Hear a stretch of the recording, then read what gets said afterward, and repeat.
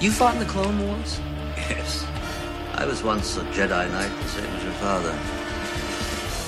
Here we go. I have a bad feeling about this. Follow me, boys! You're not shinies anymore. Go, go, go!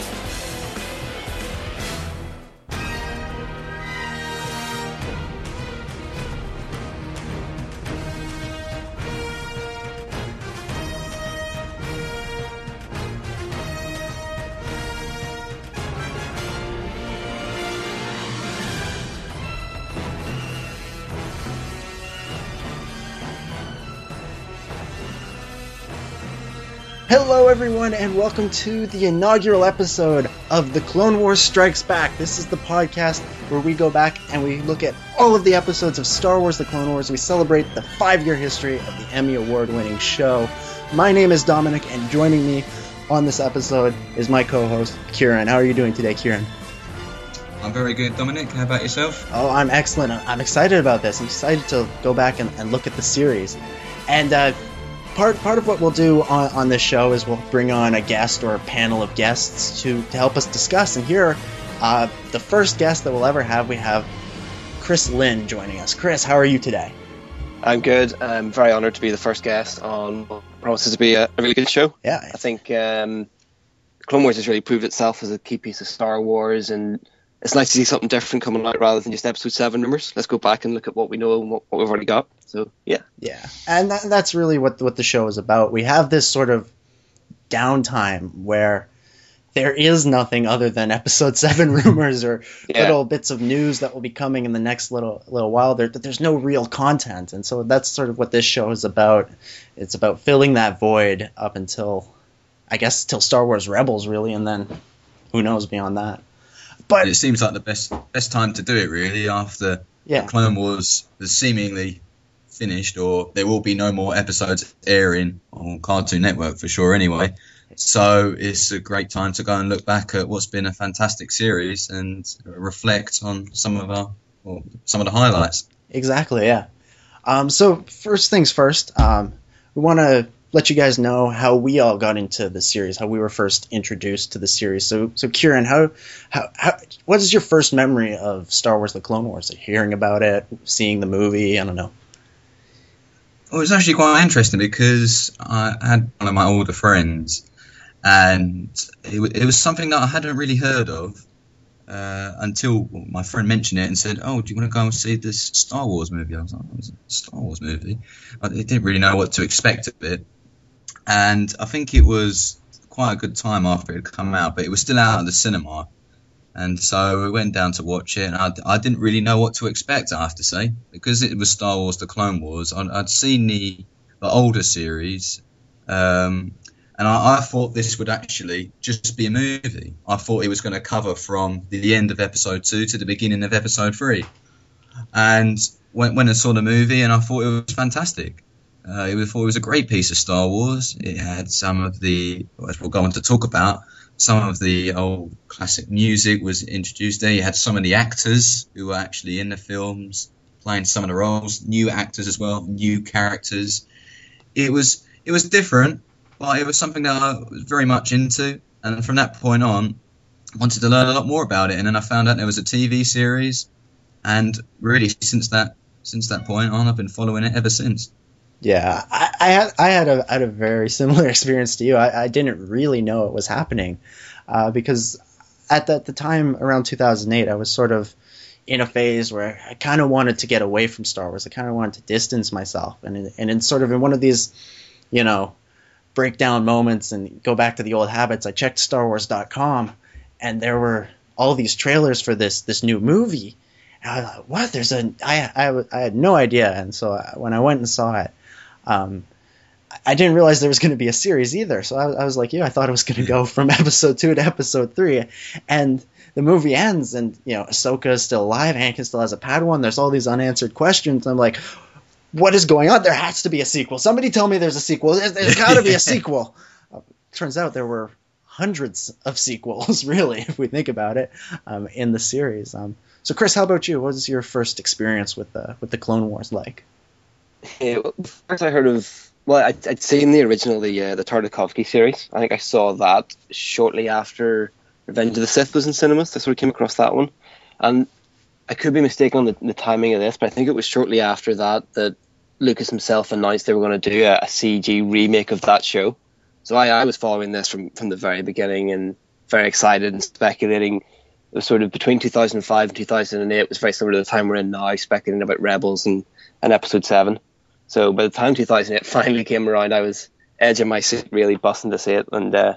Yeah, that's awesome. That's awesome. So you got the full build up to it. We were sort of thrown in at the last minute, and yeah. I remember seeing the first trailers coming out, and they showed off a few of the maquettes. I think we saw like Anakin's head and Yoda's head and Palpatine's. They weren't even colored, just the clay builds of those. And I think, what is this new style? What on earth is this? And then it really proves itself, and you actually got in there to see the actual final animation. Nice. To prove just how out of it I was, I saw the trailer before I went and saw the movie. I just sort of looked it up online, and I thought Ahsoka was Shaak Ti, and I thought, oh, that's cool. They're gonna have this other Jedi, and she's gonna go on the mission with them. Oh, that's kind of cool. And then they introduced her in the movie. I'm like, what? That's cool. So that was a big surprise for me. So on this episode, we're going to cover the first 3 stories, shall we say. It's a bit of a longish arc, and that's made up of Cat and Mouse, The Hidden Enemy, and the Clone Wars movie. Of course, Cat and Mouse is a season 2 episode, Hidden Enemy is a season 1 episode, and then the movie is the movie. So we're going to try and follow a chronological order for the most part. I think there'll be some times where we'll have to jump around just for the benefit of discussion and story. But for the most part, we're going to go in chronological order and arc by arc. So, Ciaran, why don't you start off by giving us a brief summary of what happened in Cat and Mouse in case anybody's forgotten?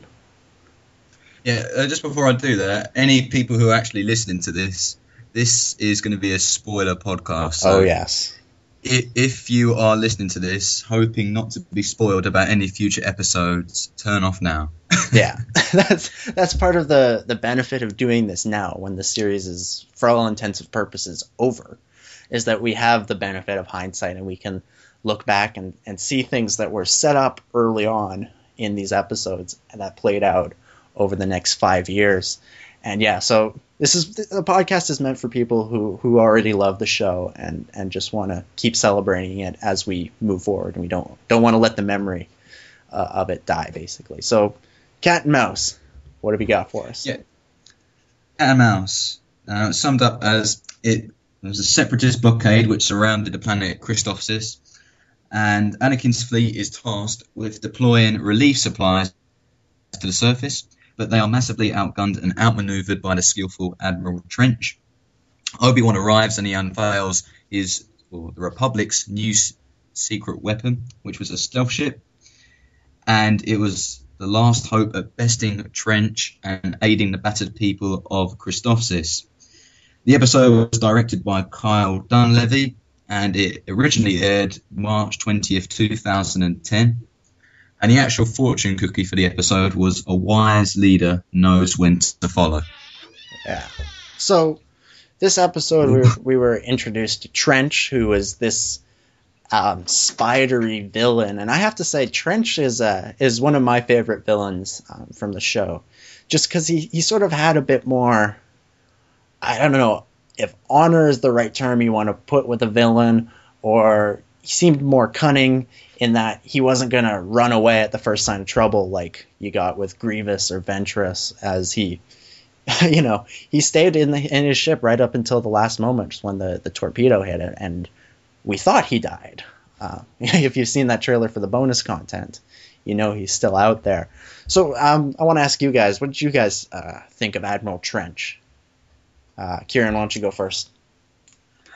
Admiral Trench, he was very different. The whole concept around him was particularly different because he had that spider he actually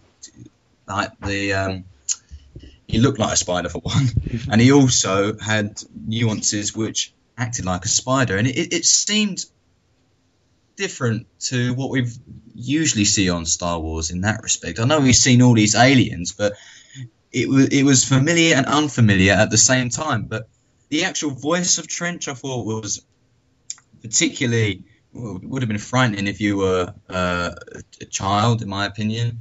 And I think he was, as you said, he was particularly cunning, but he also was pretty terrifying in a way, and that's what made him particularly different.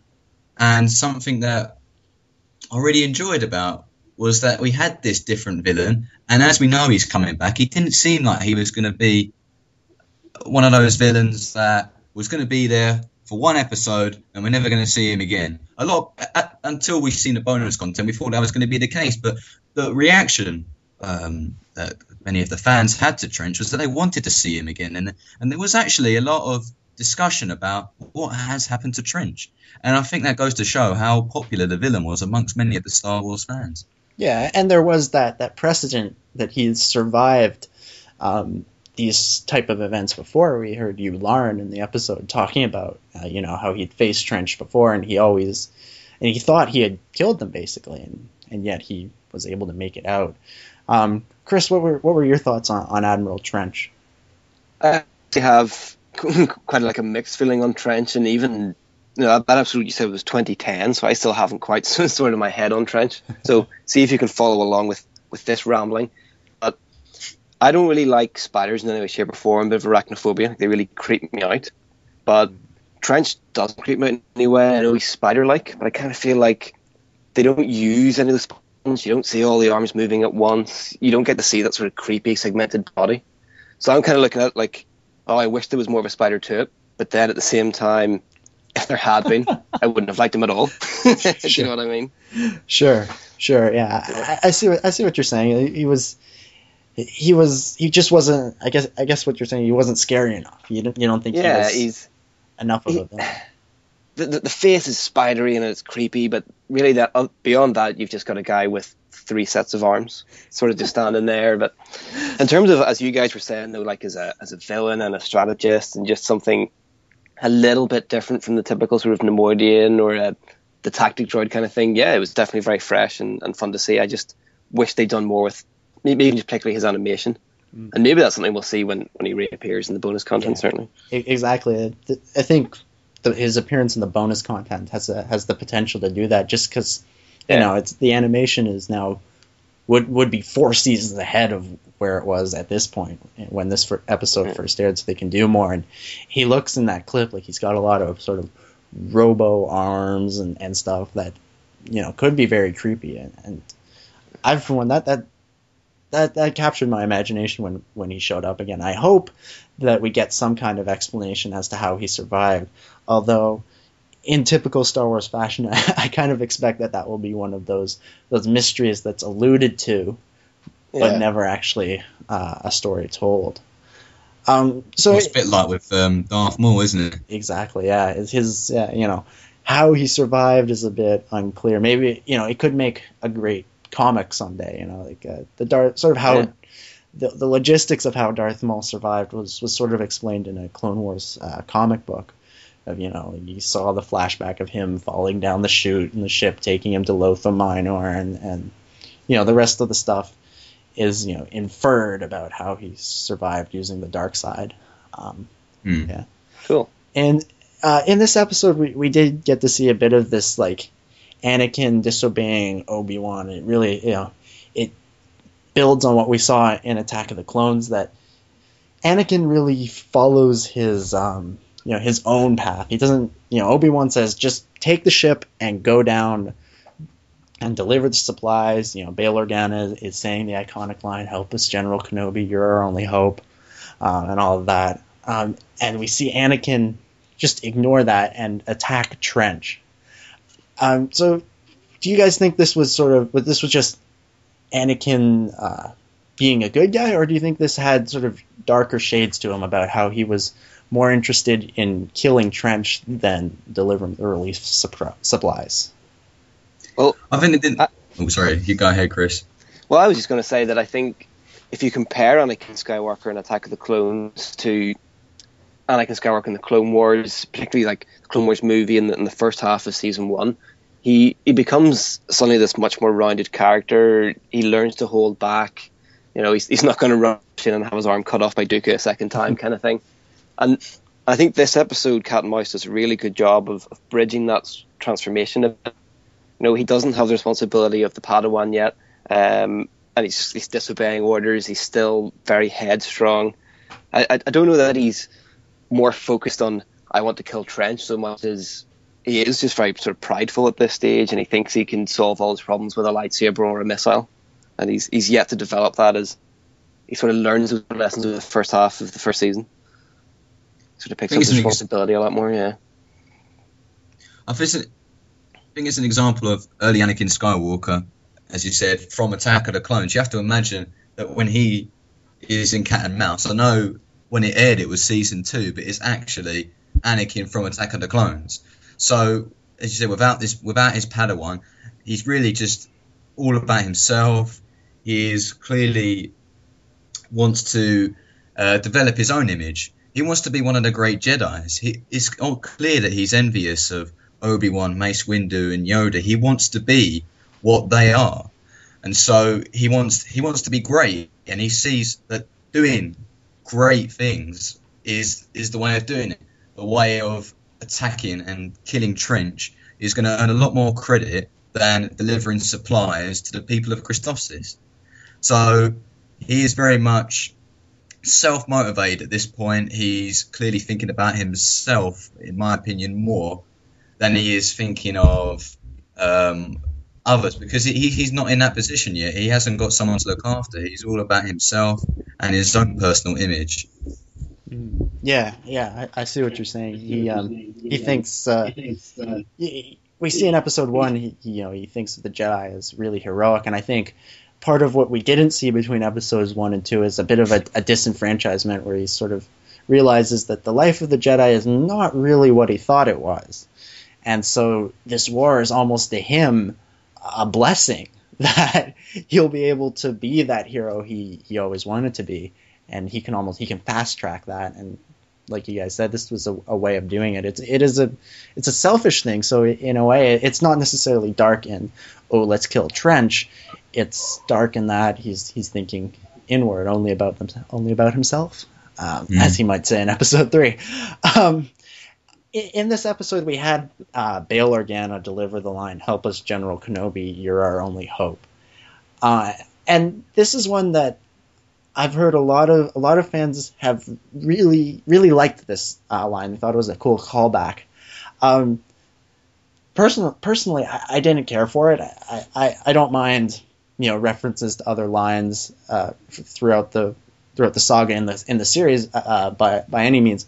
But I sort of held that line as on a, for lack of a better term, sacred level that only Princess Leia should be able to say that line. And when I saw it in the trailer for the episode, I was sort of, oh no, please don't say that. You're not allowed to say that. I don't know. Am I crazy on this, or do you guys agree with me? Yeah, I can see where you're coming from, and it is definitely it's a major line. It's not even a quiet nod or a reference. It's like a direct copy of the original movie and one of the key lines. So you can't use that lightly.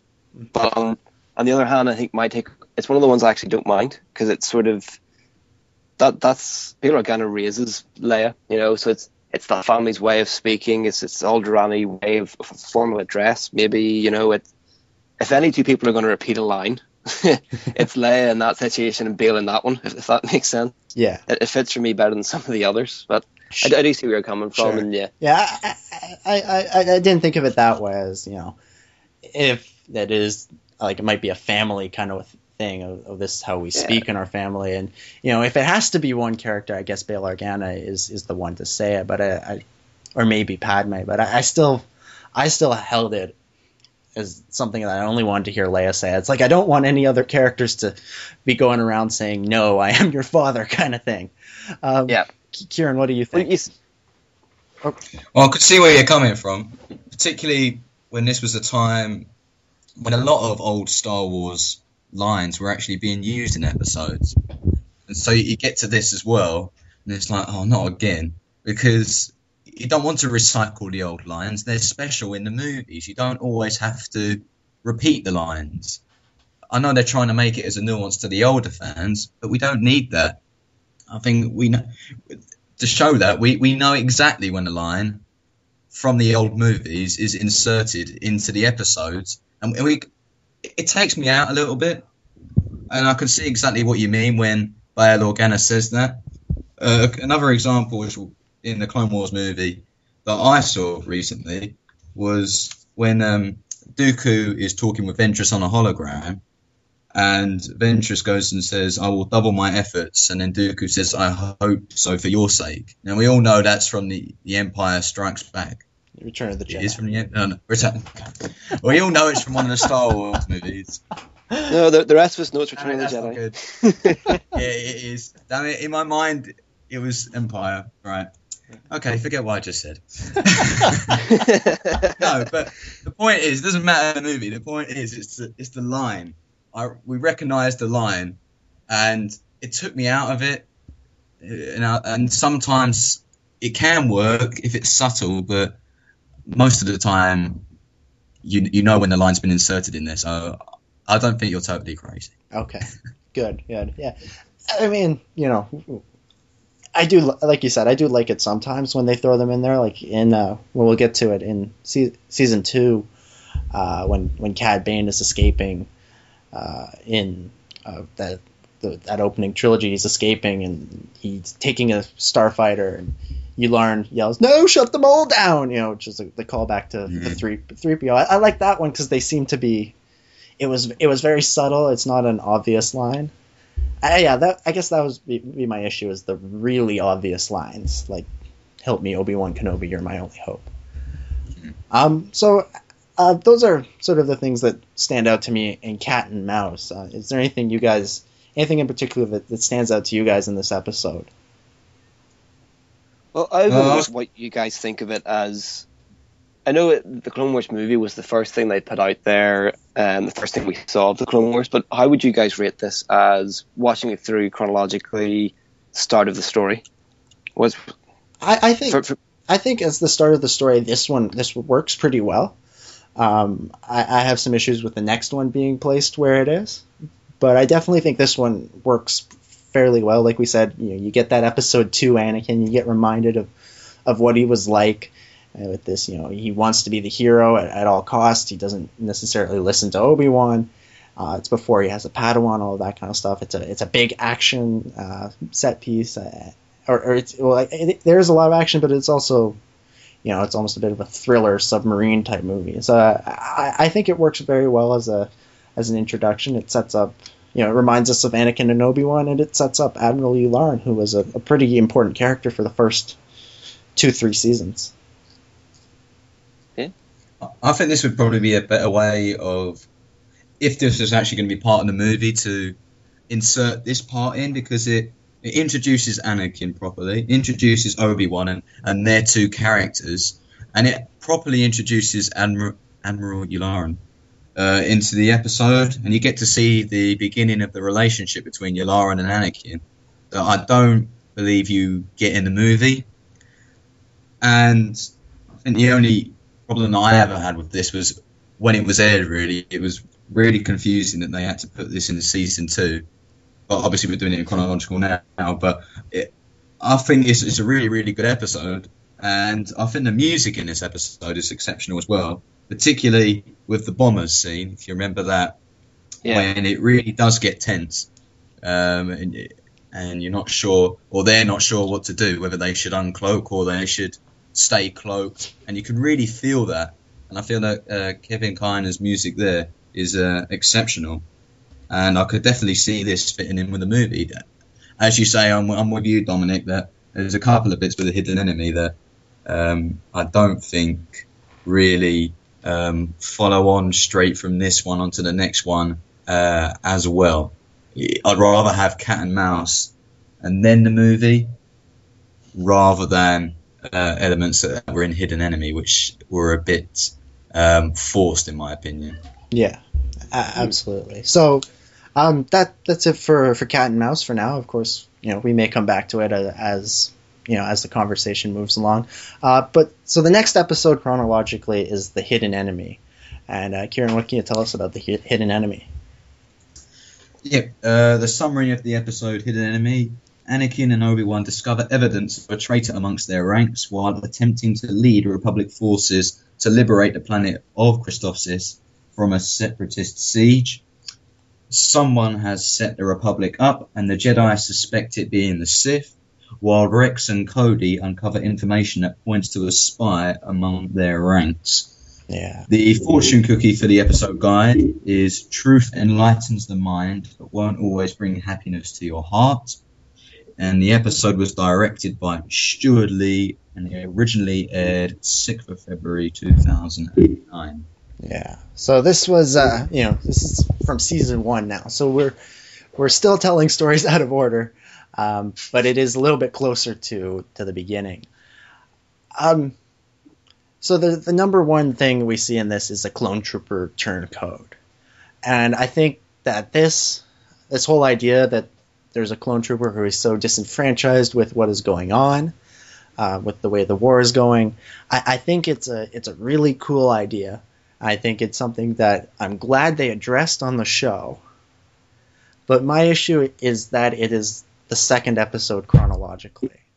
And I think that it would have carried more weight as we're doing this rewatch if it had been placed later on in the series, even if it's sort of the same story on a different planet, same place in season 1, I think it would have carried even more weight there than it does here. And if you wanted it to be an even heavier story, then you could have gone with something like after the Umbara arc.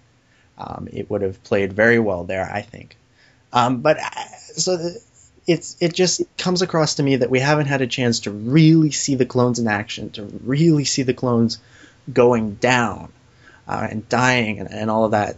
To the point that chronologically speaking, that is, because if we go episode by episode by episode, then yeah, we have, but not so much in the chronological sense. What do you guys think? Do you guys think this episode would have benefited from being placed somewhere else in the timeline, or do you think it works well where it is? Chris, why don't you go ahead with this one?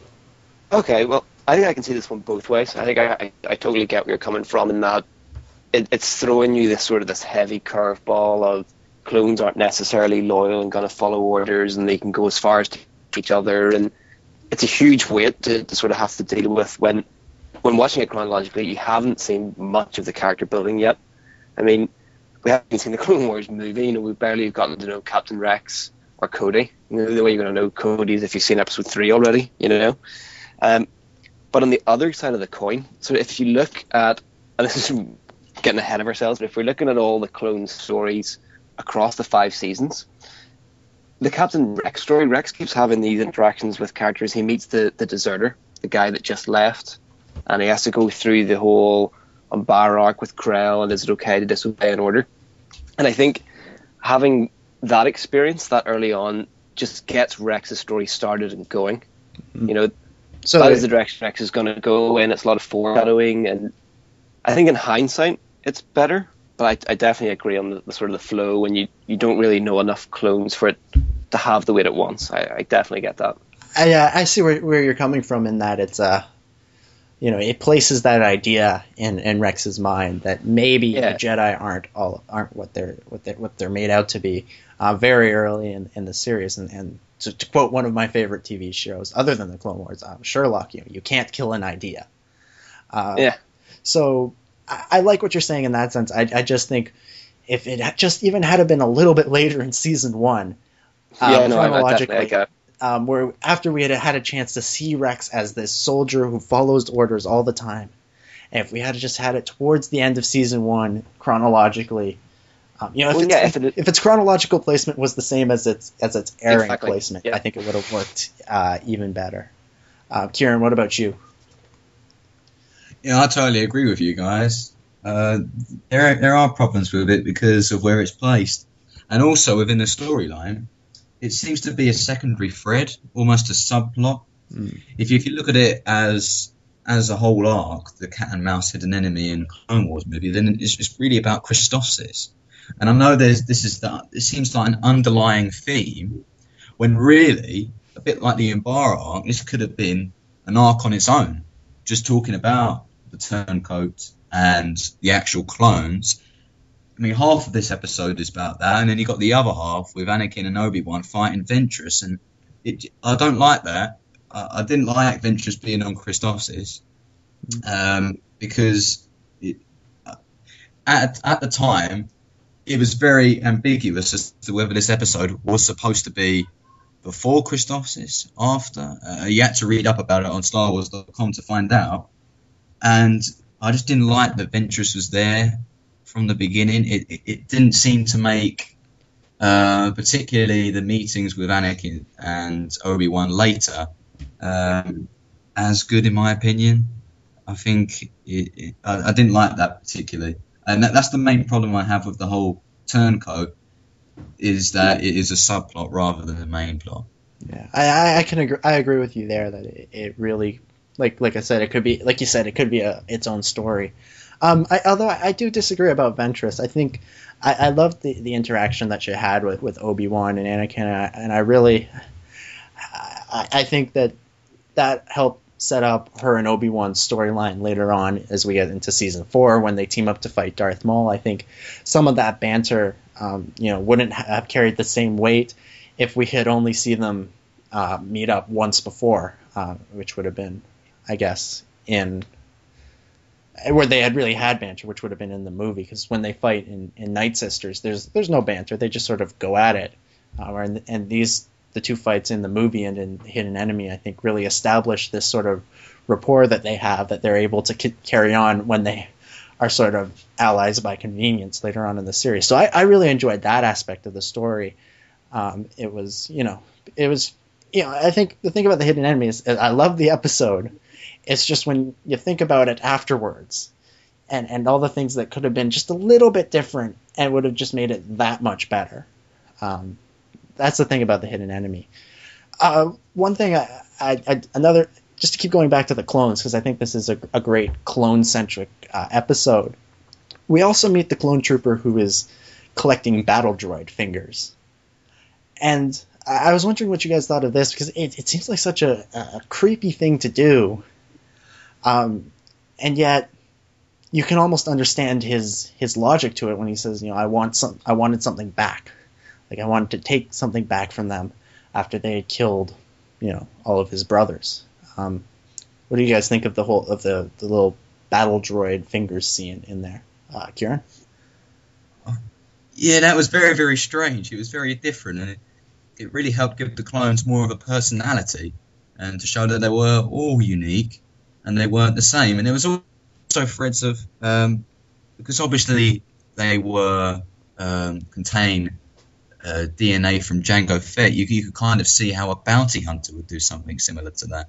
They would take something from like Boba Fett with his Wookiee pellets. Yeah, exactly. So you can kind of see the threads of that in there. Yeah.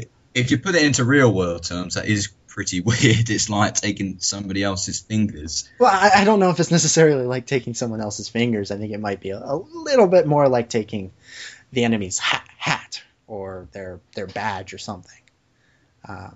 Which is, still kind of creepy. It's a droid finger. It's a droid finger. That's when I saw that and I thought of it, I thought, oh, that's kind of wrong in a way. But I suppose if it is taking like someone's hat, then I can see where you're coming from. But in my opinion, it's very intriguing, and I do like it. It's obviously put there as well as a plot device. In terms of making us think that he's the one who's the bad guy in all of this. Yeah. But yeah, it was very, very strange, and it would have been nice if they touched a bit more on it, because it was there for about a minute, and then suddenly it just went on to Slick. So I think they used it as a plot device, but it would have been more interesting if they went in more detail about it. Mm-hmm. Chris, any thoughts on that?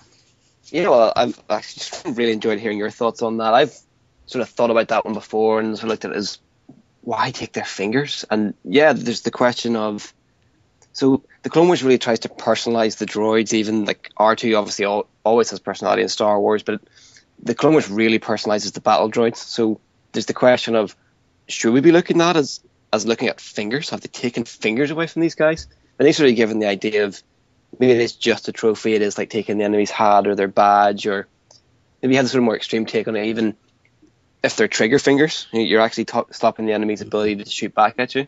What I think's a bit odd about it is when, I can't remember the clone's name, sorry, but he's like, I just wanted something back, I think is the line, or I want to take something back from what they've taken from me. Does a battle droid care if it loses its fingers, if it's already Yeah. I don't quite get what he's taking back, but Yeah, I think they're cool enough.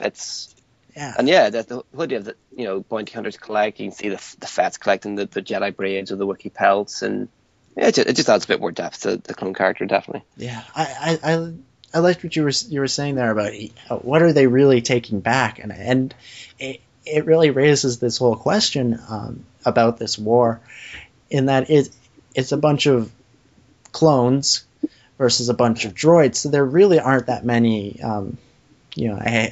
quote unquote sentients in the war. I mean, the clones are sentients, but they're not.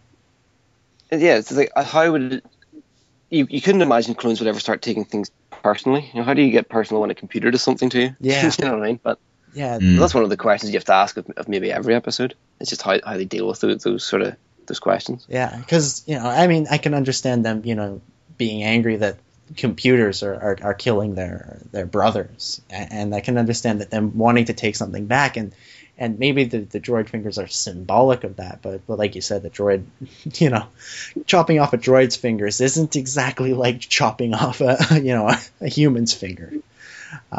In what you're saying there. So that's what I really had to say about the Hidden Enemy. I did love seeing Rex and Cody work together. I thought that was very cool. Is there anything you guys would like to add about the Hidden Enemy? Yeah, well, I don't think the episode's perfect for the stuff we've discussed already, but there are definitely things I do like about that episode. The opening sequence where they're in the tower and they realize they're in the wrong tower and they have to grapple across because they've been betrayed, I think is a fantastic action sequence, especially for that early on in the show. I mean, we're talking about like the 17th, 16th episode, something like that. 16th episode, yeah. Yeah, I thought that was brilliant, and I really love that lightsaber fight at the end between Ventress and the two Jedi, and that sort of weird flirty way she has with Obi-Wan is really very entertaining. It's a good episode sort of on its own, but I don't, as you guys have been alluding to, I don't think it flows with this arc. Yeah, it's one of those episodes that when you watch it, you get all caught up in it, but afterwards you kind of wait a minute. That said, though, there are things that do tie nicely into both episodes. Especially the fact that he destroys all their tanks, he destroys all the walkers, and they're only left with guns, and that's why in the movie it was just guns, because that didn't really make sense when you saw the film the first time. That's cool and that's clever. Ventress being in it and disappearing off in that weird squid ship. I mean, that's just a nice touch to show you where in the time it is. So you necessarily don't have to go look it up and go, okay, so this is before she must have gone off to get the Huttlet kind of thing. Yeah. What I question about the whole episode is, why did it need to be a prequel? Why couldn't we have the turncoat story just later on? Yeah, exactly. That's the same. That's my question about the episode as well, pretty much. Ciaran, what about you? The Hidden Enemy. I was going to add something, actually. I was going to say, what did you think about the comments that this turncoat Slick was making? When he goes and says, I'm not the traitor, you are, and he goes on and says that they're just blindly following orders, and that he says in his own way he loves his brothers, but he believes that they're too blind to see it. And I think that's quite interesting from my point. I think that's kind of enlightening at how some clones think of their situation. And I know Chris alluded to it earlier about when Rex meets the deserter. You can already see elements of the clones questioning about their actual life.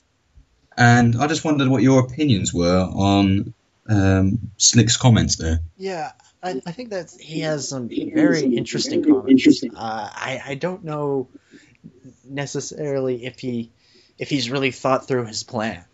If he wants to punish the Jedi, if he wants to, make it so that they're going to lose. And ultimately the Jedi, I guess he hopes, will die in the battle, and that's basically what he's trying to do. He seems to be willing to sacrifice a lot of his brothers, but not himself. You know, if it was one thing, it would be one thing if he went up and tried to kill Obi-Wan. But instead, we see him try to kill Captain Rex or Commander Cody. I'm blanking on which one he tries to kill here. So he seems like he wants to do something. He wants to strike back, but he just doesn't know how to do it, and he goes about it all the wrong way to gain any sympathy. When really what he should have been doing is going after the Jedi directly, or trying to put the Jedi in situations where they're going to die by themselves because they're cut off from their clone troopers. Instead, he seems to be willing to let a lot of his fellow clones die for his quest. I don't know. What about you, Chris? Yeah, well, I like what you're saying in terms of he maybe hasn't fully thought this through. And I wonder even, has Ventress poisoned his mind to some extent to make him think that? The whole idea that the others are the traitors just doesn't really hold true for me. I mean, the life of a clone, you're born in a tube, and you're programmed and you're trained, and your whole life is following orders. So surely to go off and think of your own as a traitor to what you are, I don't get what they're traitors to, and that's why I just think there's an element of Slick where he's not in his right mind. Yeah, I don't think. Yeah, that's an interesting idea that Ventress would have poisoned his mind. Whether it's just a little bit of a mind trick, because we see in The New Hope that they can fall for the mind tricks. But it like you said, he doesn't. I've completely forgotten what I was going to say. Hate it when that happens. I like the idea that Ventress poisons his mind. Let's leave it at that, unless I can. Oh, can you jump in? Yeah, go for it. Can you see where he's coming from when he goes and says that he wanted freedom? Because in a way, they are slaves to the Republic, and later on they're slaves to the Emperor. I mean, when they're born into existence, that's all they know. That's all they've been taught and basically been indoctrinated to do, and that is to serve. Yeah. So I can see where he's coming from when he says that he wants freedom, and I agree totally with both of you. And how he's gone about it is completely wrong, and he doesn't really know what he's doing in that respect. But his concept that the clones are slaves, I can empathise with that, really. Yeah, definitely. This kind of goes. I think I sort of remember my point now. You kind of jolted my memory there. They're born into this and they don't know anything else, and he's sort of one of the first ones to think of something else, and he wants other people to think the way he does. He is a radical. He just he knows what he wants, and he thinks everybody should also want what he wants, and he's willing to do anything. And maybe part of his plan in letting some of the other clones die is to show them that, show the surviving ones that, the Jedi aren't really helping you. They're using you as cannon fodder. So, like you said, I can empathize with the idea, with everything he's saying. And to an extent, I kind of agree with him. I agree with his motives, but not his actions. No, I totally agree. Yeah. Another question that I had was, what do you think that Captain Rex actually took from this? I would say Cody as well, but it's clear in episode 3 that he still follows orders, and I don't think he takes too much about this turncoat, as they call it. But how do you think that would have actually affected Rex, particularly from what we see later on? And Chris, again, you alluded to it, how he does see these different clones, rather than just the ones who follow orders and don't question. So what do you think Rex has taken from it? Yeah, go ahead, Chris. I think Rex has one of the most interesting stories just across the 5 seasons, and hopefully into the bonus content as well, where it's just, he definitely goes from by the book soldier, everything down the line, to there's clearly grey areas and wiggle room by the time you get to end of season 4 even. And I think where this fits into that overall Rex story arc is this is probably the first seeds of doubt, is how I would take that. I'd say, and I'm speculating on it, but if you're Captain Rex, you probably look at this and go, Slick was terrible, that's ridiculous, can't believe that's happened, not on, and you get on with things from there. It's probably not having a dramatic effect on Rex, but it's definitely going to be the first seeds. It means next time something like this happens, he's already got those elements of doubt. He's seen this kind of thing before, and it probably gives more weight to the deserter story later on. Yeah, definitely. I thought it. You said it, Chris. It was, I think great minds think alike here. I agree with you. And these two. Yeah, I agree with you 100%. It's he'll walk away from this, not really think anything of it, just thinking Slick was completely wrong.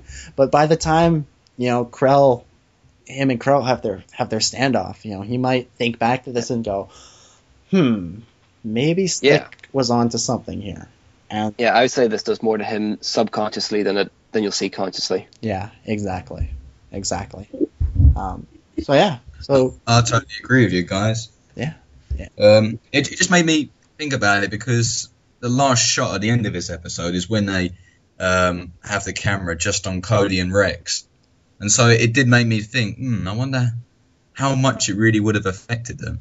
And I agree with you that it really planted the seeds for future discontent, particularly with Rex. Yeah, I don't think it would have had the same effect on Cody, just because Cody didn't go on to have the same experiences as Rex. I think Rex wound up in a very unique situation, being with Anakin, and then of course with Krell, that he was able to experience a little bit more than Cody would have. And Rex may have just been unlucky in some senses that he wound up in situations where he had to meet Cut LaQuaine or other clone troopers like that.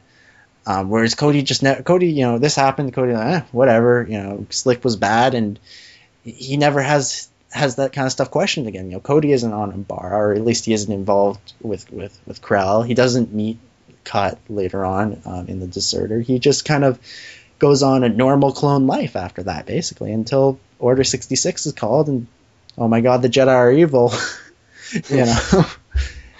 Well, I think there's something in the expanded universe where they talk about how the clones sort of take on personality, or at least influence the Jedi they're with. And I think that doesn't need to be limited to the EU. I think in any situation where there's people together, they're going to influence each other. So I like what you're saying there. So, Rex is going to approach things and situations more like Anakin will. I'm not saying necessarily like Anakin. He's still Rex and he's his own character, but he's going to be more the Anakin approach, whereas Cody's going to be very much more the Obi-Wan approach. And Anakin's a questioner. Obi-Wan's very much, this is how it is, this is how it's always been, and this is what we have to do. Mm-hmm. I thought that exact same thing as well, Chris. How it's really intriguing how Rex and Cody really take the personalities of the two Jedi that they serve.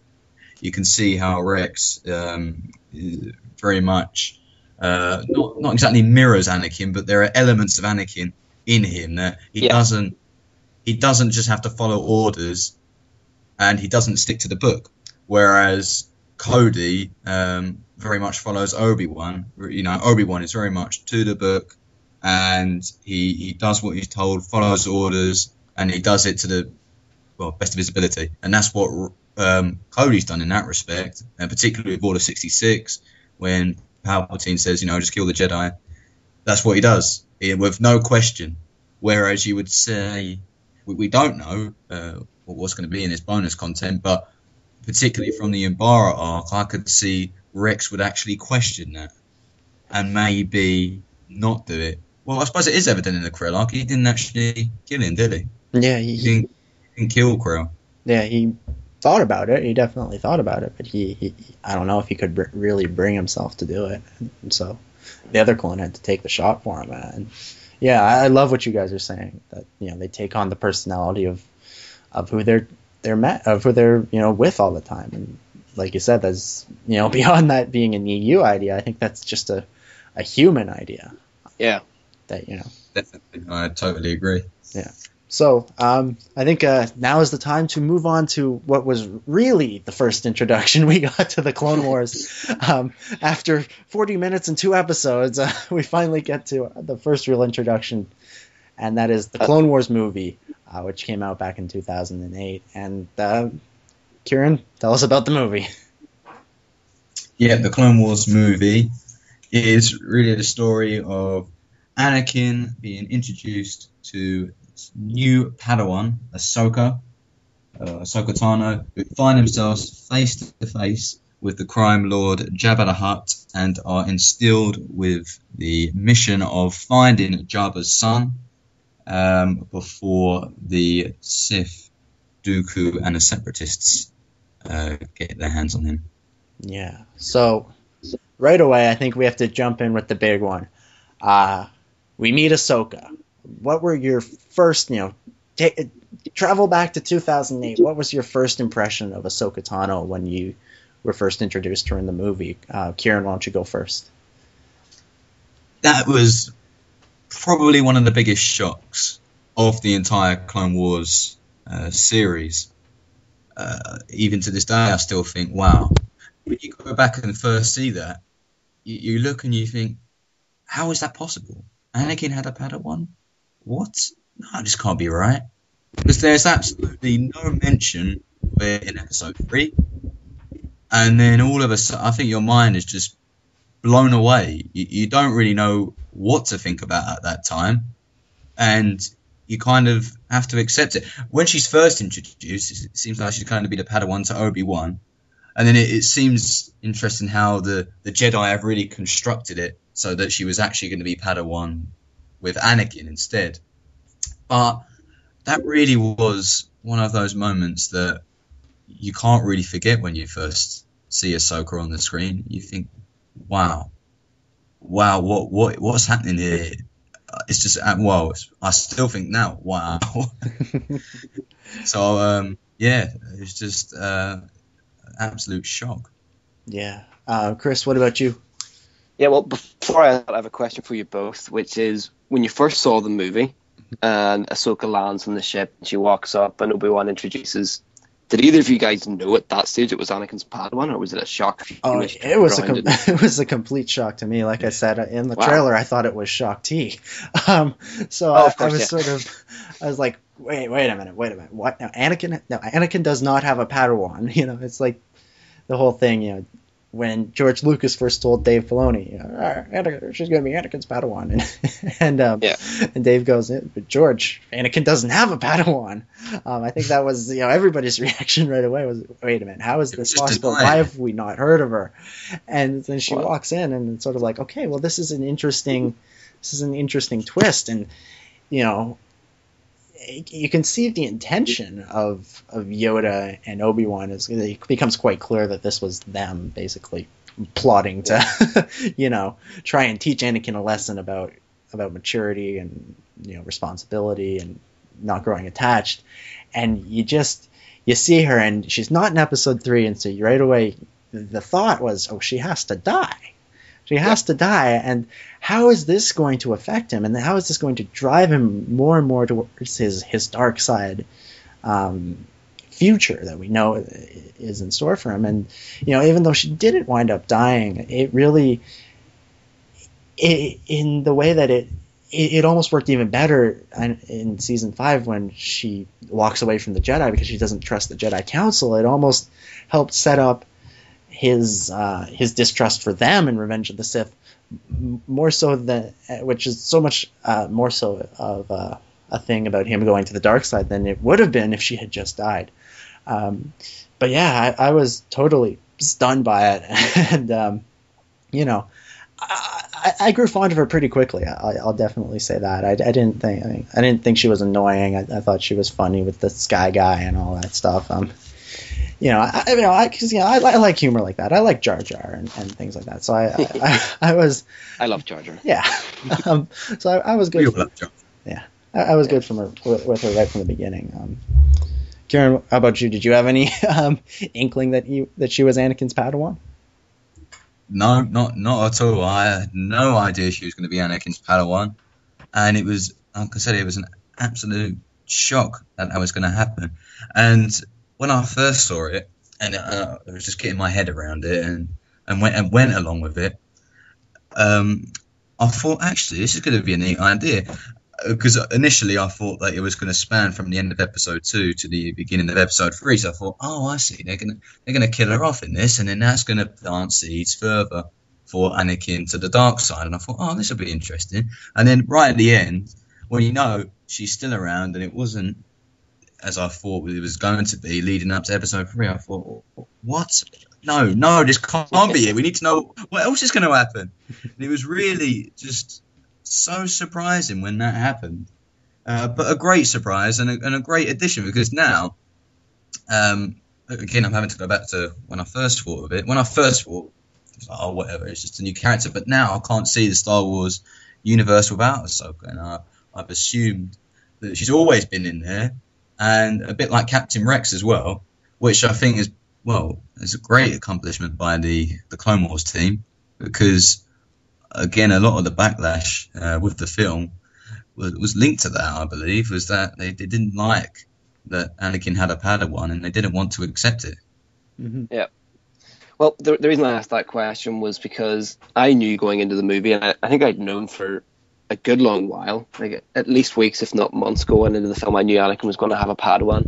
And at first it was, as you guys are saying, well, Anakin doesn't have a Padawan, that's not right, that doesn't fit. Why isn't that referenced anywhere else? But I'd had my time to make peace with it. I thought Ahsoka was fantastic right from the start. And I know Ashley Eckstein tells us stories about how she got all this bad press in the beginning and fan reaction wasn't great, but I was all for the story from the get-go. The one thing that I was totally wrong about, and this is more than just a movie play going into season 1, even season 2, I expected at any minute you would have tried and go, oh, this doesn't work, take her away from Anakin, just get her away from him, do you know what I mean? Yeah. And that would sort of tidy up and explain it for me. But no, I've always been a very big Ahsoka fan, and I'll tell you what, you guys know I'm a big collector of the figures, so I like to arrange my figures all loose, and there's a group of Jedi, and Ahsoka is my centerpiece and has been for a while now, so awesome. That's how big a piece of Star Wars she is to me. Yeah.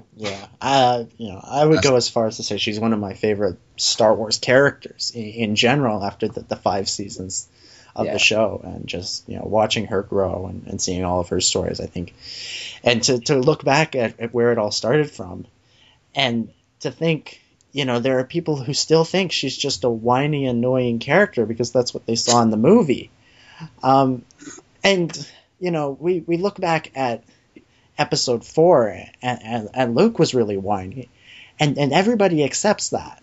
But when any other character gets whiny, and that's the beginning of their story, as it is with Luke, it seems like there's this big backlash. Everybody doesn't like Hayden in episode 2 because his Anakin is too whiny, and emo Anakin, as they say. And then you get Ahsoka, and she's this whiny little girl, and you don't want that.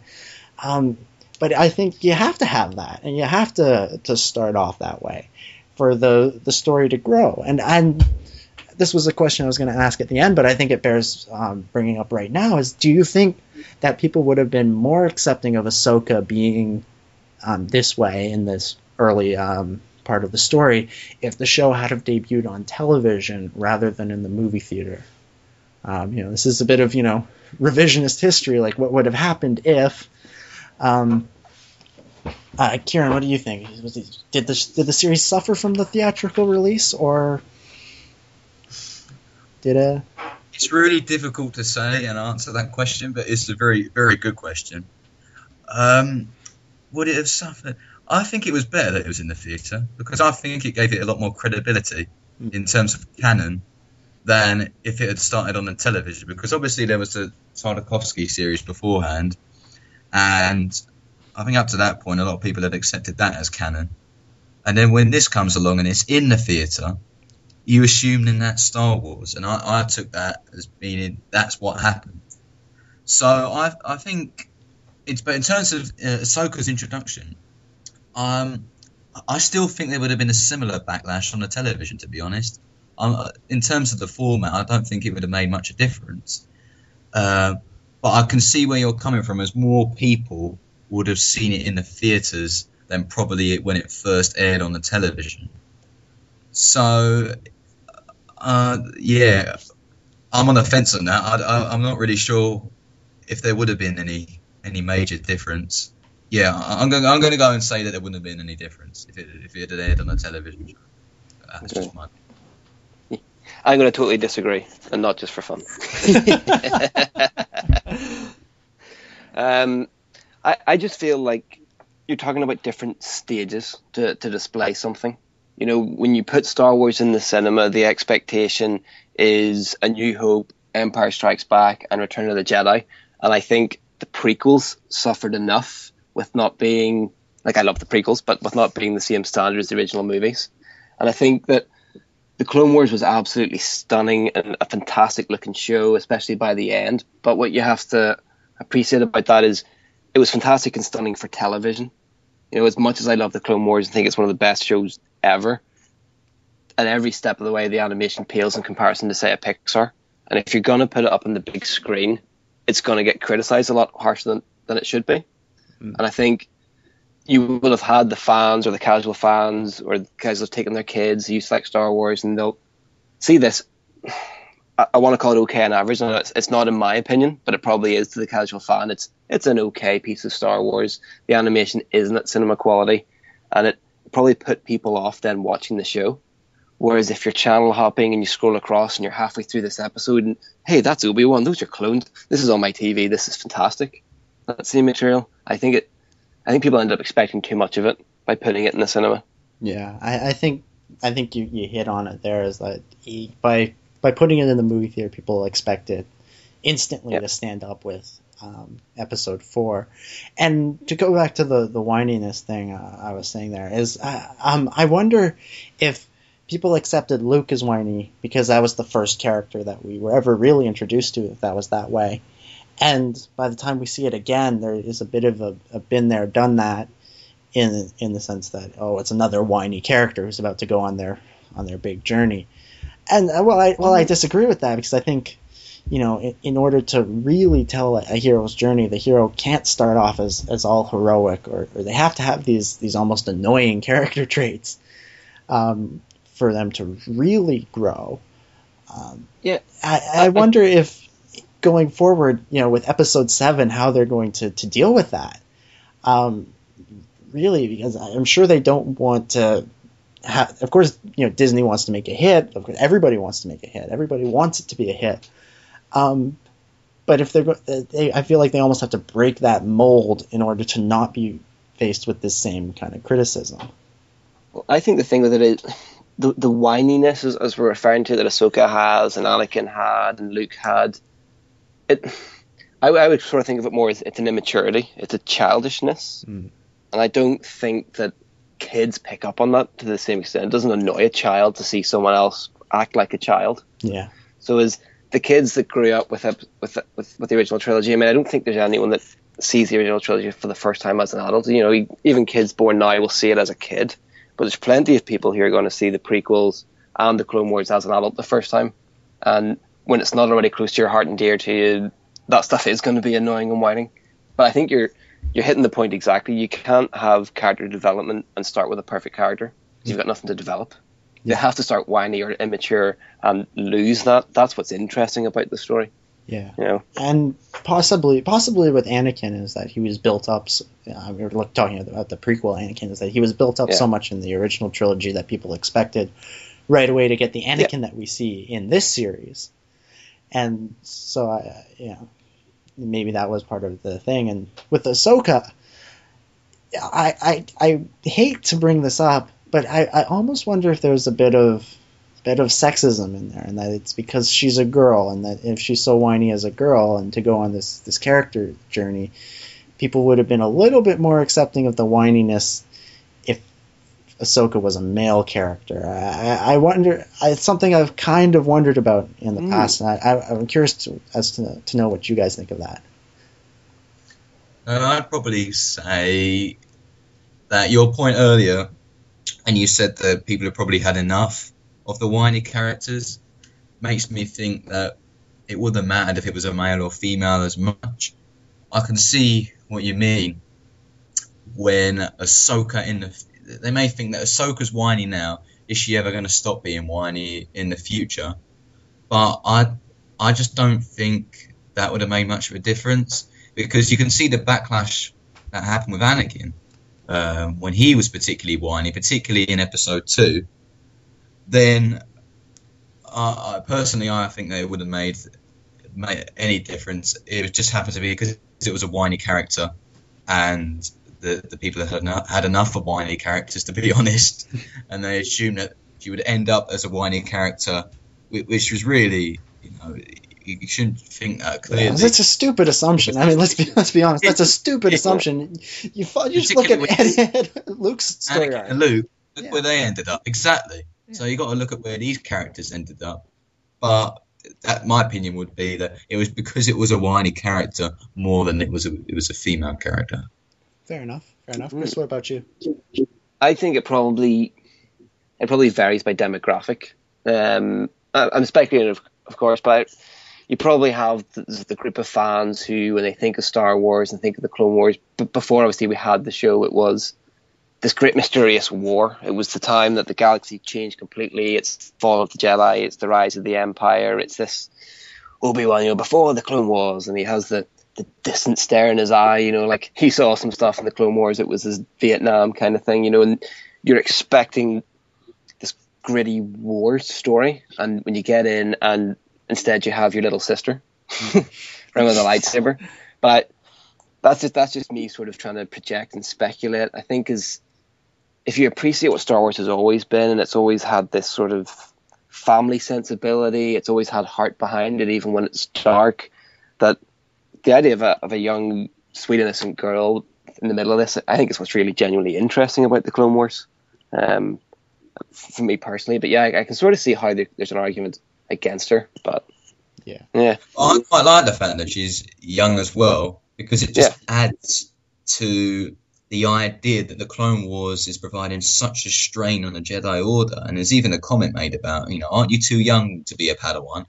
And there's such a strain now on the Jedi Order that they have to send these young Jedi out, younger than they should be, really, because they're running out of them. They're getting killed off quite quickly, particularly in Geonosis. I mean, loads of them got killed there, didn't they? Yeah, you start with 200, you wind up with 12, kind of thing. Yeah, exactly. So they have to get the younger generation in and teach them earlier and quicker.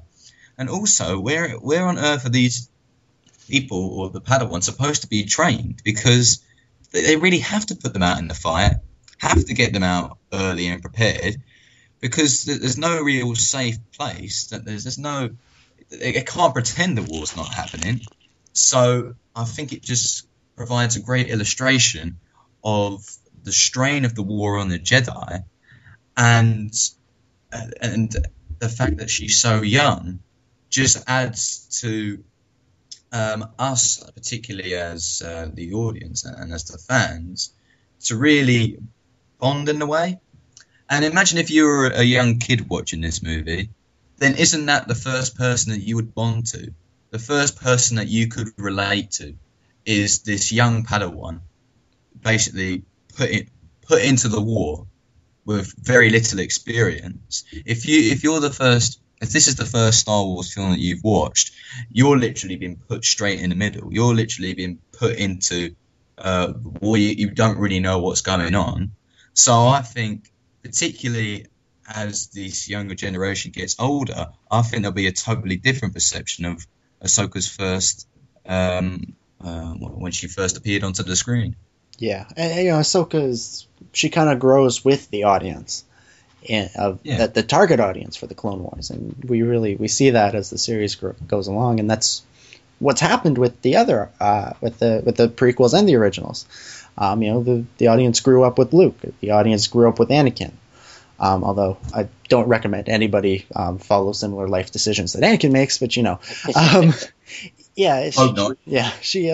was that sort of entry point for the younger generation. And like you said, it is you're expecting this big epic war, and what do you get? You get a little kid, and later on in the story we do get to see that darkness in the war that would make Obi-Wan look that way in episode 4, with the Slavers arc in season 4 and so on. It was one of those things that I almost wondered if she had been a male character, if she would have been accepted a little bit more. The character would probably have still gotten a fair amount of criticism, just because, Anakin doesn't have a Padawan, or, it's just a whiny character, But I do think that the fact that she was female may have, it played with the idea that some people incorrectly have, that Star Wars is for boys only, and they were a bit, they found her a bit jarring at the beginning, and thus she became such a hated character in certain circles. Isn't that what's so brilliant about it, though? Is that females or young female audience is able then to relate to someone, because there really aren't that many female characters in the films that you can do that with. Absolutely. You've got Leia in the original trilogy and Padme, and that's it. So, and you have to imagine that in the time period of the Clone Wars, if you didn't add someone like that, then all you have is Padme. And a lot of people were indifferent to Padme anyway. And I know that we were talking about how people were indifferent to Ahsoka, but I think that it's just brought a wider audience, and particularly the younger female audience would be able to relate to that. And I think that's a very bold and a very, proved out to be a very successful move. Yeah, and I think the more diverse an audience you can have, the better the content is going to be. You'll be if your audience is very diverse, male, female, all different backgrounds, and if you have such a diverse audience, then I think it opens the doors to tell some very interesting stories that you might not get to tell if your audience is all white men kind of thing, where if you open that door up. And so I think that's what Ahsoka was doing, and I think some people resisted her at first, but then there are the people that followed the series along because they have to, Star Wars is a drug to them, and they have to get every dose of it they can, and they followed it along, and they grew to love her, the way that people, as a character, as she left at the end of season 5. While we're discussing that, I think it's probably worth mentioning, and not to speak for women, but I know a lot of girls that I know are just absolutely thrilled to see us. I know I was never taking something from it, but I don't want to be accused of anything. I don't want to be accused of something. But Ahsoka was almost like a breath of fresh air, especially for a lot of female fans. Yeah. To finally have a main character that they potentially relate a bit closer to, and that kind of a thing. So I just wanted to throw that in there, because we've absolutely gone at that with a very male thought on. The whole idea of would she have gotten less of a feedback if she'd been a guy? Well, only from guys. I thought we better clear that up. That's true. Yeah. And I've seen some female fans criticizing the expanded universe for just being one male tough guy after another. Well, they should read some of the prequel novels, because every single prequel novel is young female Padawan. It's book after book. Yeah. So let's move on from Ahsoka to some of the other characters that we were introduced to in the Clone Wars film, specifically the Hutts, Zero the Hutt and Stinky the Hutt.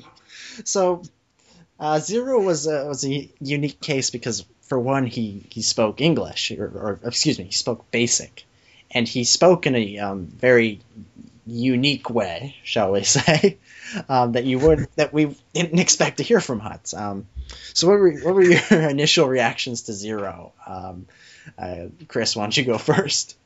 Yeah, I get all the ways that Zero is controversial, and I totally see that, but I actually love the fact that Zero he's a Hutt like Jabba, and apart from in the background of Phantom Menace, he's really the first other Hutt you get to spend any time with, and he is the complete polar opposite of Jabba, and I think that's brilliant. Yeah. He's speaking Basic, he's posh and quite camp sounding, but he's clean, he's dyed purple, he's got feathers in his hair, his canteen is brightly lit. It's just that whole idea of expanding the universe, not to mention expanding the universe, but just to make things feel bigger and fuller, and just, one individual doesn't define a species, and I think that's something across the Clone Wars they did really, really well. I mean, getting ahead of things, but you get to Ganak, the short, fat, rotund, Bosk thing. I've forgotten that species name. Apologies. But just the idea that you see different versions of things, and you couldn't have made that clearer. Yeah. To have him just so opposite. Plus, he was funny. I think he was genuinely very, very funny. Yeah, definitely. I agree 100% with what you're saying, that, he's a, people come in all shapes and sizes and types, so why can't Hutts? Ciaran, what about you?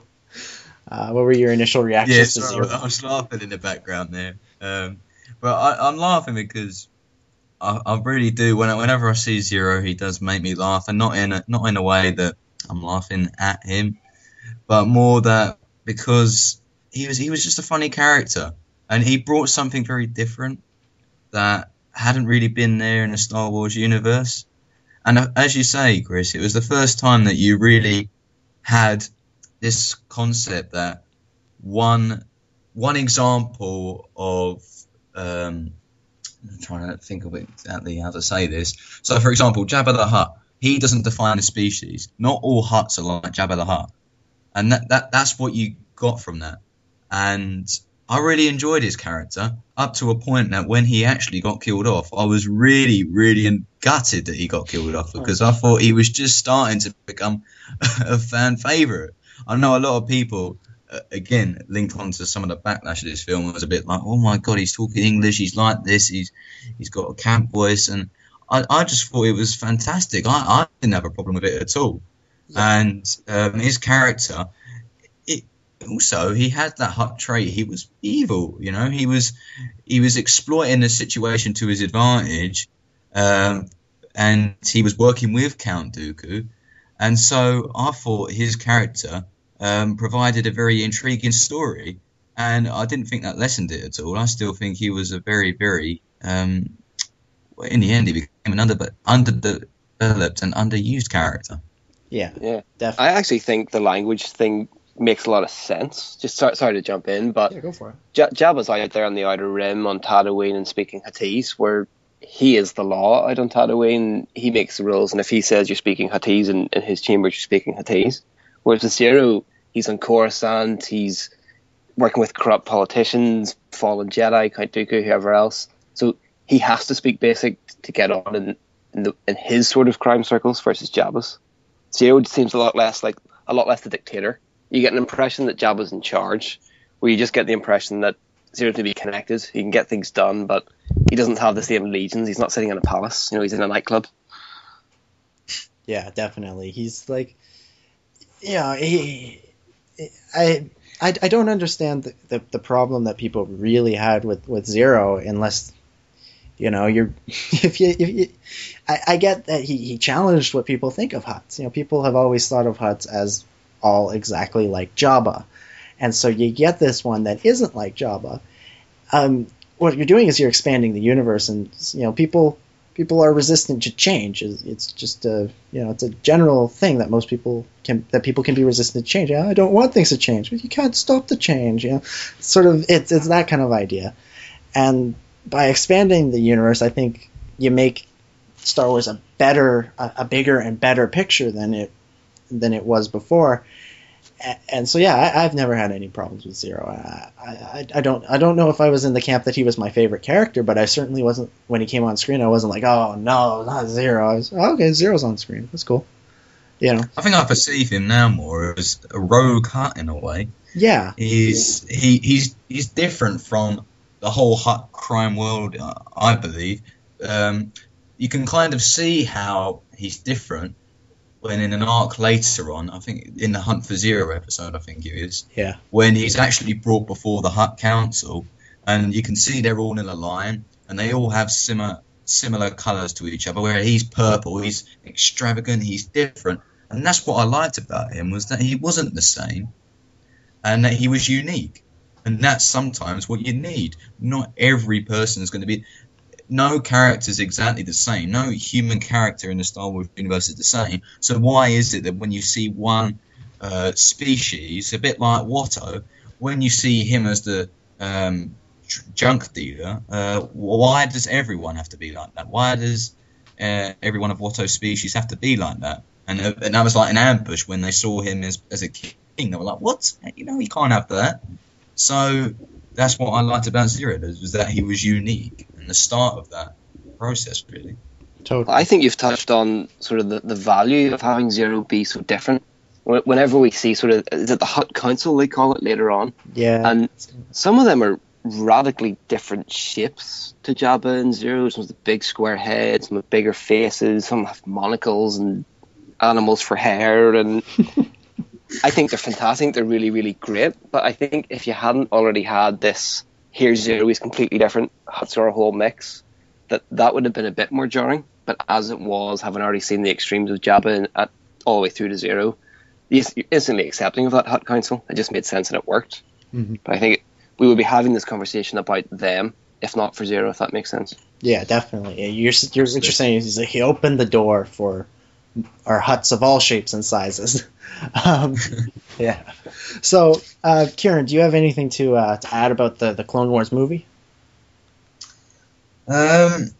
I suppose the villain side, I haven't really touched on it, but Ventress and Dooku, that's really interesting how they're introduced, because this is really, I know we've seen in a Tartakovsky series with Ventress, but it's the first time when we first see her in the movie that she's properly introduced, and I know we're going chronologically, so we have seen her in Hidden Enemy, but when I was watching that recently, the Clone Wars movie, and from everything that we know about her now, it's really, really interesting now to see how she started off and how she is clearly that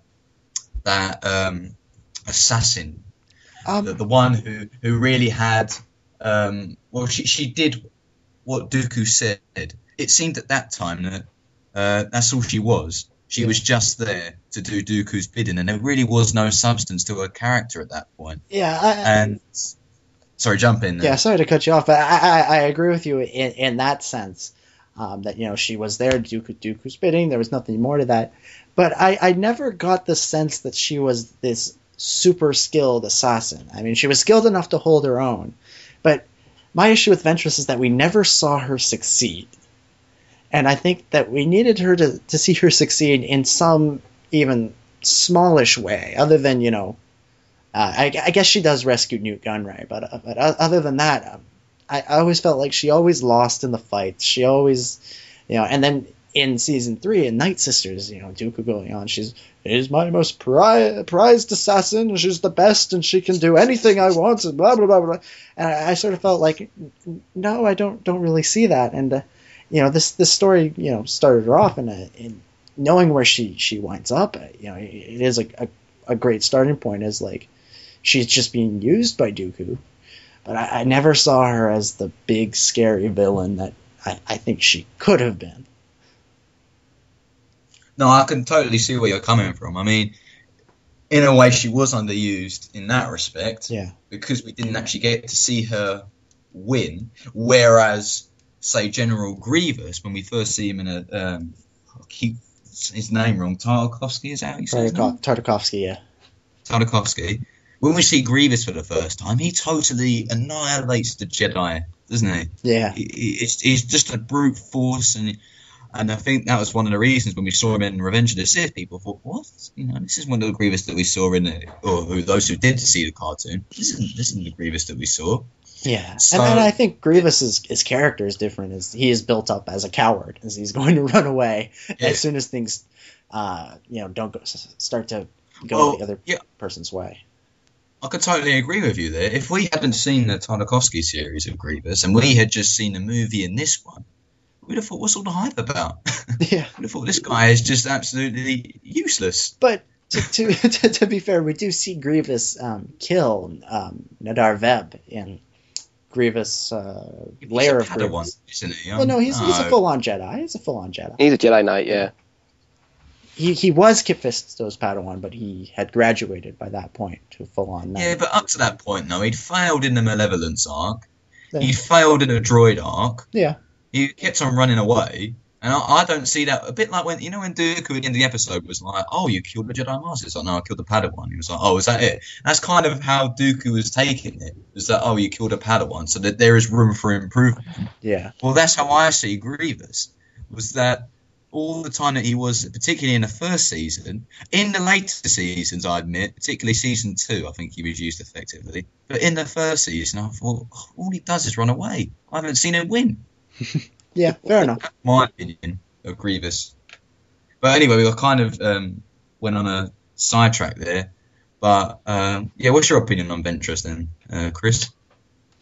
I really like the character of Ventress, and I guess I probably did go into the movie the first time weighted by the Tartakovsky series. Because I think those parts of Ventress' story aren't necessarily contradicted by the movie. Yeah. So you sort of knew her a little bit, and I knew her from comics going in. But you guys are right. I mean, at this stage, we're still 3 seasons away from her actually having any character development. Right now, she's a threat and a challenge and something for the heroes to develop their characters as they overcome what she throws at them. And that's really all she's doing at this stage. I do absolutely love the stuff, though, where is it Obi-Wan's calling her darling during the fight? Yeah. I think that's absolutely fantastic. And I would love to know, is that in the script, or was that a James Ronald Taylor ad lib, or where that came from? Because it's priceless. it's so Obi-Wan, you know? Yeah. I don't know. But like you said, it's brilliant, and it sets up what we see in Revenge in season 4 so well. And I think that's what made that episode work. I do love that shot in the film, though, when it has Ventress, Dooku, and Sidious all in that little dark room. Yeah. Those two come holograms. Like when we know what happens later. I would have liked to see Sidious more in the movie, but I do like how that all works out, considering in the future what happens when Sidious decides to get rid of this assassin. Yeah. I mean, you say that she was not a good assassin, but then why? Sidious must have seen something in her. Must have realised that she was a threat. I think to want to get rid of her at that point. I think what Sidious wanted. I think Sidious saw her as enough of a threat that if he waited any longer, if he let her stick around any longer, then that she would become powerful enough to team up with Dooku and take him out. Like you said, I love that scene in the foreshadowing that she goes into the background, that she can't face Sidious, and that she really isn't supposed to be there, and then eventually Sidious orders her death.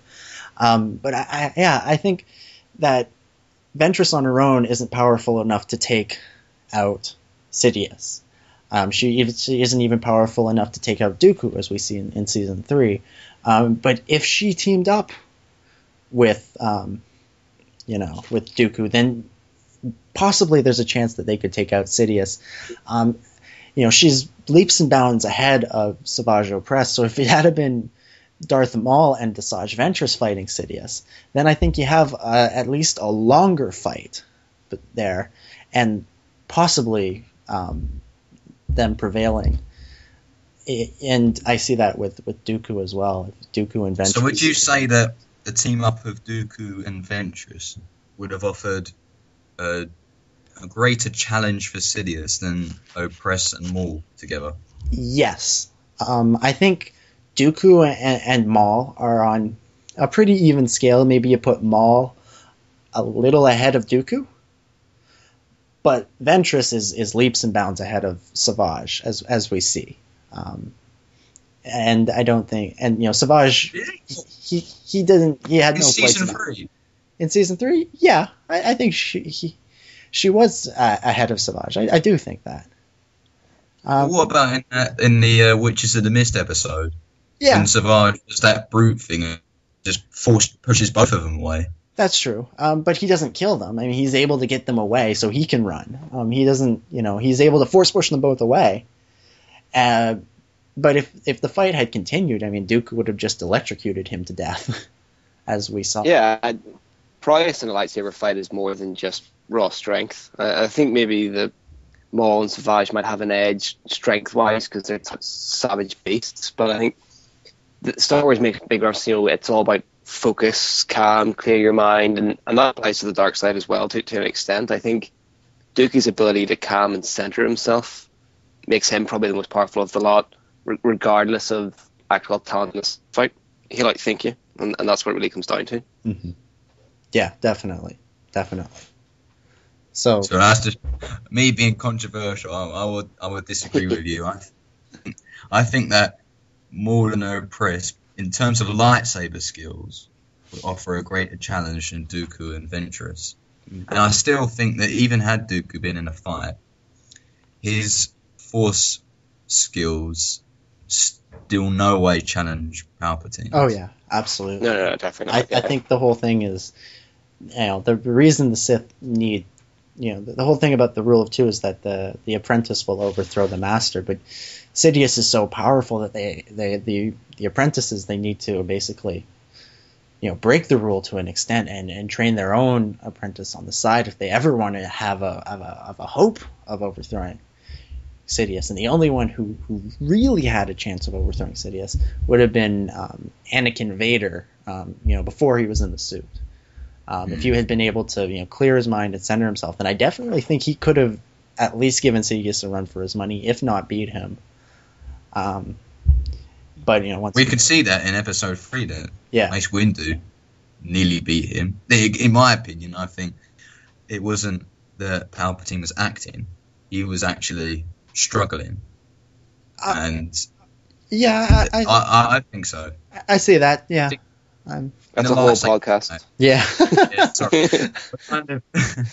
We'll have to do maybe to wrap up the show once we run out of Clone Wars episodes, we'll do episode 3, and that is a whole different can of worms. That would be really interesting actually to review episode 3. Yeah. In the context of the Clone Wars. Yeah. Oh yeah. Well, I think I was watching episode 3 not too long ago, and I think that first half an hour of the movie is a damn good Clone Wars episode. Exactly the same for the last 20 minutes of Attack of the Clones. Yeah, exactly. Definitely. Exactly. For sure. So, anything else about the Clone Wars movie, Ciaran? Probably not. No.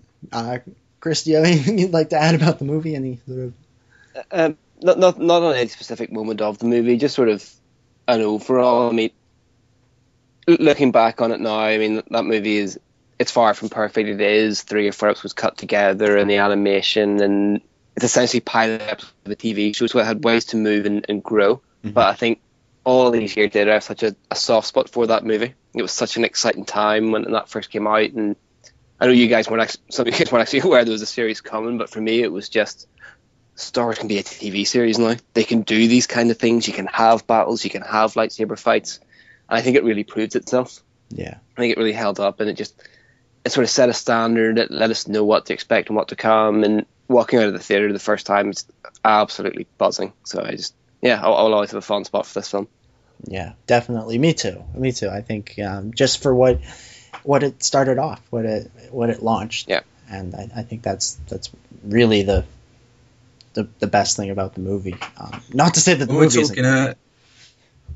Sorry to butt in. I was going to say, when we were talking about the whole format and saying the significance if it had been on television instead of film, as much as it might not have got as much backlash, I still think that it was important it came onto the film first, because it really opened up people's eyes.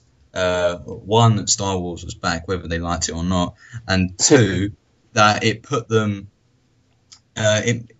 of course, they would have looked at the end of that and thought, well, this can't be it. And they would have looked, and then it would have been on the TV, and they would have gone to watch the TV. Whereas, if it had just started on a TV, would it have got as much of an audience as it did if they hadn't seen the film, or at least seen a trailer, at least seen something to indicate that the series had begun? I still think that it was good that it came out as a movie rather than on a television, because for me personally, I might not have known about the series until a long way down if I hadn't seen the movie first. Yeah. Well, me too. I was obviously quite negative on that one earlier in the show here, but I mean, I can absolutely see why they put it in the theaters, and it does. Like I was saying, it's all about putting it on the right stage, and I don't necessarily think it was necessarily up to the stage, but it does. It sets that expectation. It shows that Lucasfilm and George and Filoni, they're serious about this, and they want it to be viewed in the same level as Star Wars. And I also have a lot of respect for the pride they had in their work. They wanted to put it in the cinema, and and I'm glad they did it that way. I just think they would have had an easier life if they'd done it the other way. Yeah, I'm definitely. I think I agree with you 100% there. So I think now is the time to wrap up the first episode. And what an episode it has been. If this is any indication of the rest of this series, it's going to be a lot of fun. Chris, thank you so much for being on the first episode, and hopefully we'll have you back sooner rather than later, because you brought a lot of great insight. Thanks, guys, and always happy to talk about the Clone Wars. I think it's a real testament to the show that movie was 2008, and we're still managing to fill an hour and a half talking about it in 2013, so I would love to come back, and looking forward to watching through the rest of the story arcs with you. Yeah, definitely. And Ciaran, episode 1, did this live up to what you hoped it would be? Well, yeah, and surpassed it, to be honest. I mean, you told me for 2 hours about it. Yeah. It's been fantastic, though, just getting people's different opinions on it, because it happened such a long time ago. And I think what this is going to make this podcast different from some of the other podcasts is that I'm actually going to go through in chronological order, rather than having to go one place and then come back. It's good to have it as an overall story arc, rather than just doing it as single episodes, because there's no point in denying that. We know what happens, so there's no point in going episode by episode. We talk about the arc as a whole. There's a lot more to talk about, and it's so much more interesting. And some of the points that you made were some points that I didn't think about. When you have to think of it as an arc, for example, we said the hidden enemy as an overall arc. Probably the clone story in that didn't make as much of an impact as it would have done had it been later or as an arc on its own. So that was what was really intriguing, and it was great just talking Star Wars with you guys as well. Yeah, absolutely. I agree with you 100%. Just discussing it and looking back on it, it opens your eyes up, or opened my eyes up to many new ideas I hadn't considered when the series was first on 5 years ago. So that pretty much wraps up this show. Don't forget, you can email us if your opinions on the Hidden Enemy, Cat and Mouse, the Clone Wars movie, or any other episodes that are coming up. I think next up we have Ambush, Supply Lines, that kind of stuff, the Malevolence trilogy. If you have opinions on those, by all means, send them to us, and we'll read some of them on the show. So that's Clone Wars Strikes Back at gmail.com. You can email us them your opinion there. You can like our Facebook page, The Clone Wars Strikes Back. Just search that on Facebook, or go to facebook.com/The Clone Wars Strikes Back. And you can follow us on Twitter at TCW Strikes Back. Don't forget to subscribe to the Star Wars Underworld podcast on iTunes. That's where you'll be able to find this show and the Star Wars Underworld podcast, the weekly show, which is hosted by myself and Chris Sequel and Benjamin Hart. And that's where we go over all the latest breaking Star Wars news, lots of Episode 7 rumors. And that show is recorded live every Thursday at 9 p.m. Eastern. And between episodes, be sure to check out StarWarsUnderworld.com for all the latest breaking news, including any updates we get about that much-awaited Clone Wars bonus content. So thank you, everyone, for listening. Thank you, Chris and Ciaran, for being on this week. And may the Force be with you.